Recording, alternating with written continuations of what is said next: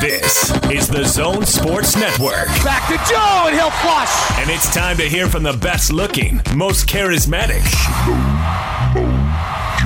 and certainly the most intelligent member of the Utah Jazz. Jingle bells. Joe Ingles. Gives it back to Joe. To the cup, slams it in. And yes, for the record, Joe wrote this introduction. This is the Joe Ingles Show with DJ and PK. Who? On 97.5, 1280 The Zone and the Zone Sports Network. Time to welcome back Joe Ingles. Ooh. Joe, good morning. And thank you. How are you, Joe? What are you thanking me for? He's being Joe. I've asked you many times, hey, could you play a good game before you come on? Because it's always more fun to have you on after a win than after a loss. And not just you, but the entire group. You've gone beyond playing well. I feel like the last two games especially have been clinics. And I wonder if the coaches, not Quinn, but the entire staff, are as complimentary as a lot of the fans have been, as a lot of the media has been, because you really handled business in these last two games on the road. I mean, Cleveland, you had to grind it out and win, but these last two, you just ending games in the third quarter. Yeah, I wouldn't say they're like. I mean, obviously, the vibe is good. I wouldn't say we ever, probably as a team or staff or obviously the kind of close people around us that are around us daily, ever get too high or too low. That's the part of this business. And I mean, we're going to play another game this year and the Twitter world's going to think the world is ending and that we're all going to disappear off the face of the earth or something because we didn't play a good game. So for us, it's very easy to kind of just stay the course, and obviously we're happy with what we've been building and getting better and better and figuring out some things. But we've got a day off today in DC, but then obviously another tough one tomorrow. Is a week on the road, is that about your limit? Oh, it sucks, man. I thought so. Oh, man. Obviously, the start of the trip, I think we debated whether we either come home or not after Cleveland, but obviously the time of the flight time and all that isn't really smart to do that, especially going into a back-to-back. So we had a day in Cleveland, and then we had a day in Minnesota, and then we played. They're the ones that, if we just played every second day, it's more when you can. If we're busy on the road, it's fine because there's games, there's travel, When you have 2 days, and then we've got today off as well, or some optional stuff at lunchtime today. So it's just like it's 11 o'clock or whatever now, 11:30. I've got 8 hours, 9, 10 hours to waste until I can go to bed. And then I've got all day tomorrow to waste, and then I've still got to play the game. And so it has been a long trip, but it is what it is. You know what I mean? It's a schedule. Yeah, I was in Vegas last week for 4 days for Utah. University of Utah played in the Pac-12 title game. So I was down there for 4 days. I lost a bet on that. Okay. I didn't mean to bet against Utah, but the other person wanted Utah, and I really just wanted to bet. So. Well, I couldn't wait to get home, man. Gamble responsibly. 4 days, and it was all I could take. Yeah, it's different, and obviously with kids at home, and our nanny's actually gone back to Australia for a little bit for Christmas and stuff. So Renee's by herself, and I'm just like, oh man, it'd be nice. But tomorrow night. Yeah. So, PK, go ahead and tell them the cookie story, because Joe comes on and entertains us week after week, year after year. Joe's going to find this story hilarious. Oh, Joe probably. To do with the cookie, it has to do with George as well. He may have gone inside. I don't know. So I'm in Vegas. I'm staying at the Palms Hotel, and right across the street was a sign that said cookies. And the day of the game was Friday night, and so Friday around 2, we had to be outside and drive over. And it was a very nice day. It was like 70 degrees. I thought I'll just walk around, and I see the cookie shop. I'd been looking at it for 4 days, and I thought I'll go in and get a cookie. And You're going to love this show. and so I approach the place, the front door, and I see two guys ahead of me. And they got their pants sagging and all that. And the guy comes out, security guy comes out, and he's got one of those wands that you would use like at airport security. And he has them open their arms and spread their legs, and he's going up and down. And then they got to show their IDs. And I'm thinking, all this for a cookie? Man, what is going on here? I thought, wait a second. You're not that old and naive. I was on this time. Well, right, not more than 15 yards to the left, a separate building said marijuana dispensary, right? And so it was right there. And I'm thinking, I just want a chocolate chip cookie, man. I don't want to get wasted. And so I call it up on my phone, and I think, do I really want to go in? And then I see all the products have marijuana in them. And I thought, no, I don't want to go in. I got to go to work, man. I can't be getting... So did you get a cookie? No, I did not get a cookie. Why didn't you get a cookie? Because they had marijuana in them, Joe, and I was on assignment for work, and I didn't think it was appropriate. And plus, for 4 days in the hotel, I had smelled marijuana as if I was at a Grateful Dead concert or something the entire time. If I had to pass a drug test on Friday night, I don't think I could have from all the secondhand smoke of the marijuana smoke. Man, Vegas, get me out of there. So did you get a cookie in there? I did not get a freaking cookie, Joe. I went and got a six-pack of what's No, but he's asking, did you go to another place and get the cookie? Another place. No, I went to the dispensary and said, what the hell? You did not. No, I did not get a cookie.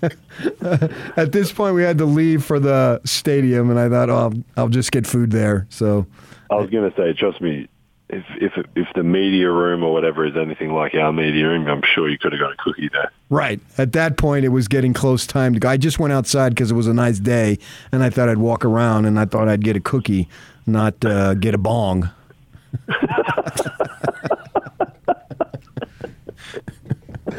Oh, you calling a game or something would have been hilarious, though, if you did get a cookie. Oh, brother. So PK doesn't call a lot of games, but he called one. You want to get the drop ready? I want to tell Joe the story, though, before we do this. So next time you're talking to Kevin Durant, you got some downtime. We're very curious if Kevin remembers this. So he gets drafted, and the summer league is at Salt Lake Community College.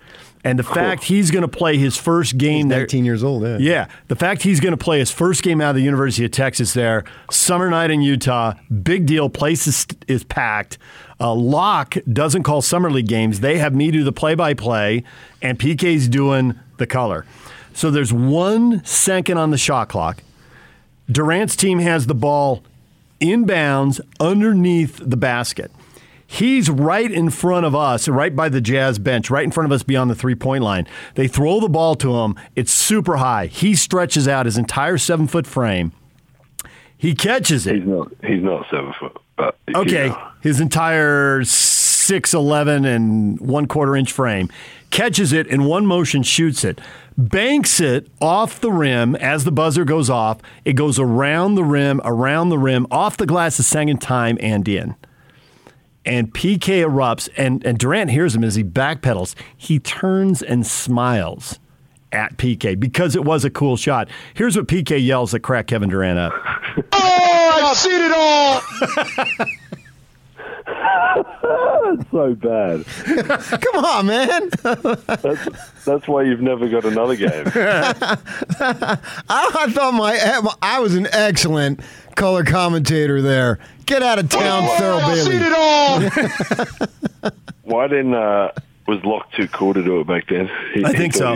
Yeah. I don't think he had been hired yet. Was it not Locke at that point? No, I think he was making the transition from Seattle to Salt Lake. Okay. So Hot Rod was still doing the game. We were filling in for Hot Rod? Because he would take off. Yeah, he would go. He wouldn't be here in the summer. We were filling in for Hot Rod. And Locke was about a month away from being hired. So he wasn't with us just yet. Back this would have been in 2007. Yeah. But anyways, Kevin Durant, definitely. I guarantee you 100%. He heard PK and it cracked him up. He turned and smiled at PK. Yeah, the shot is online. You can see it. Oh, yeah. The shot's spectacular. I'm going to have a look at it after this. Yeah, you got 8 hours to kill, so what the heck, right? I've got a lot of hours to So kill. when you own a team in Australia, Joe, bring me down and I'll do color commentation or No, commentary. I'm good. I'll get my kids to do it or something. Oh, there you go. Nepotism, that works. Yeah, well, that's that's the best way to break in. that's a good idea. Keep the business in the family, you know? Absolutely. I saw you had a thing. I saw Exum was picked up by a Spanish team, and he's only By 20. a Spanish team. Are you serious? Well, Barcelona. Okay, fine. The biggest Spanish... But he's Come on only now. 26 years old. He was a rookie. You two were rookies. Doesn't it seem like 20 years ago? It does seem like a long. My life has dramatically changed Yes. since the time I first got there, as probably his has too. But I came to Utah as an old, young 27-year-old, and got engaged right after that, and then got married and had 3 kids. So it's been a big 8 years for me. Right. I mean, exactly. You got more hair in your ears now than you do on your head. I was actually talking about it with someone the other day, not the fact that I've got more in my ears, but like looking at photos. It was actually Alex Jensen. That's who I was like looking at photos like the year or two before having kids, and then the years now with after having kids.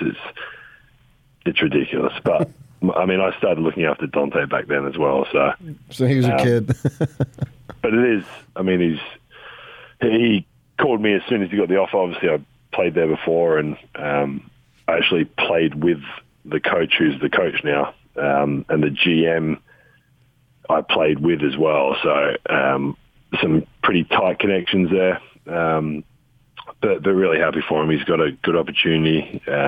Obviously, at the end of the day for him, I think it was about playing. He wanted to go and play somewhere and actually get some minutes and play and show that he's healthy and he's good to go. And hopefully that will get him back over here. But a pretty good opportunity with a massive club. So it might have been Rudy, but I think it was Hassan Whiteside who was talking about getting to know guys when they come to a team. And, you get 8 hours downtime on the road to Killen City. You get a chance to know guys, plane flights and all that. And so they have the opinion that you're not a great guy, and then they meet you and you're a great guy. What leaf do you turn over to completely flip another human being's impression of you? I mean, I don't do anything different. You're just nicer to your teammates. I talked about it on JJ's podcast the other day too. It's just like, I think he said it was like, I'm almost like being put in that category of like everybody, like, because I legitimately think there's some players that like legitimately don't like me, which is pretty funny. But you almost get put in this category of like one of those guys, like your teammates love to play with you, but everybody else hates you. Like it's like you're the enemy to everyone else. But then if you ever play with them, like Jeff Green texted me after he saw the quote thing in the about the podcast on JJ's and was like, it's hilarious because legitimately, like, you're one of the best guys as a teammate, but if you play against you, everybody hates you because you just I don't know why, and it doesn't really bother me. But it's pretty funny in that way. I mean, Hassan said it when he first got here. I was one of his most hated players in the NBA. Like, Really? Yeah, he used to hate. He always said that I would, obviously, like, talking to him, and I would get him with a ball fake layup, and I'd run back down the court, like, laughing at him, and whatever would happen. But he legitimately was like, "Yeah, you're one of my like most hated." He said it to the media. I only saw it after he had said it that actually publicly. He didn't originally just walk in the locker room and tell me he hated me. But we talked about it after the media when he said it, and he was like, "Yeah, I just thought you. There's probably words I can't use." Yeah, I got you. We know the words. But I was like, "That's crazy," and then he was like, and "Same thing. Like, now he loves me, and now he wants me to play as many pick and rolls as I can to give him the ball." So, yeah, it's funny how. I mean, it's like anything really, or any role in the NBA, you kind of get a lot of the times get put in a box of like, this is what you can do or can't do. Yeah. And obviously same as a teammate. Well, you obviously have played against way more guys than you've played with. Have you found any of those dudes that you've played with that maybe you didn't know or didn't like before they became your teammates? That's a good question. Who have I played with? I've played with a lot. I've actually played with a lot of guys. Those first few years of the Jazz, we went through a lot of people. Probably not like players that I didn't like, but probably more like just people that I didn't know, and you playing against them, you kind of like something might happen on the court, and you're like, yeah, what did he do that for? That's bizarre, or like, why did he say that, or whatever the situation is. And then again, obviously, you get them as teammates, but I wouldn't say I didn't like people or anything like that, because I'm not going to like hate someone just because I play against them and they score on me or something. Like it's just ridiculous. But I think just like Jeff Green's a good one, just in terms of like not knowing him. One, JC's another good one, like not knowing them at all, never speaking to them, never.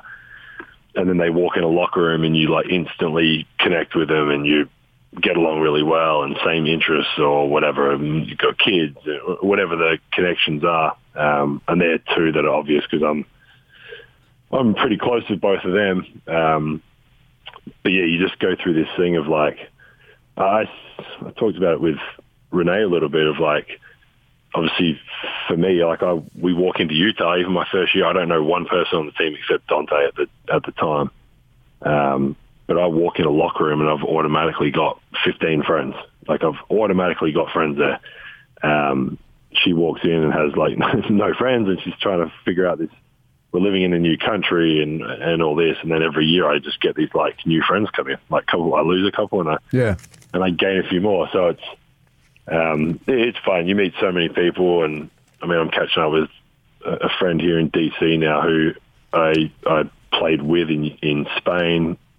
Last night, one of my Maccabi Tel Aviv teammates lives in Philly, and I got to see him.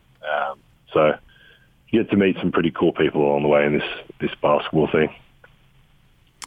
Well, Joe, we appreciate the time. You go find the video of Kevin Durant's amazing shot. Look at it right now. And I think you'll actually I'm not sure if the camera stays with him long enough where he looks to his left. He does grin. Yeah, and he's looking at... Because he knew it was a hell of a shot and a hell of a call. It really was a hell of a shot. And a hell of a call.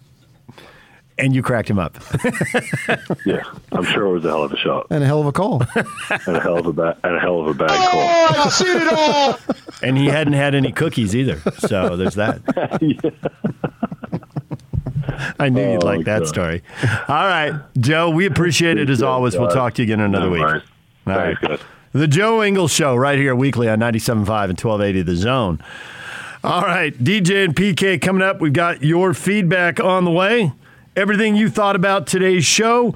And a reminder, we're brought to you in part by Built Bar. Whether it's double chocolate, peanut butter brownie, cherry barcia, or salted caramel, enjoy a Built Bar. 100% real chocolate, 100% real delicious. Order yours today at Built.com and save 10% off your order using the promo code ZONE at checkout. That's Built Bar.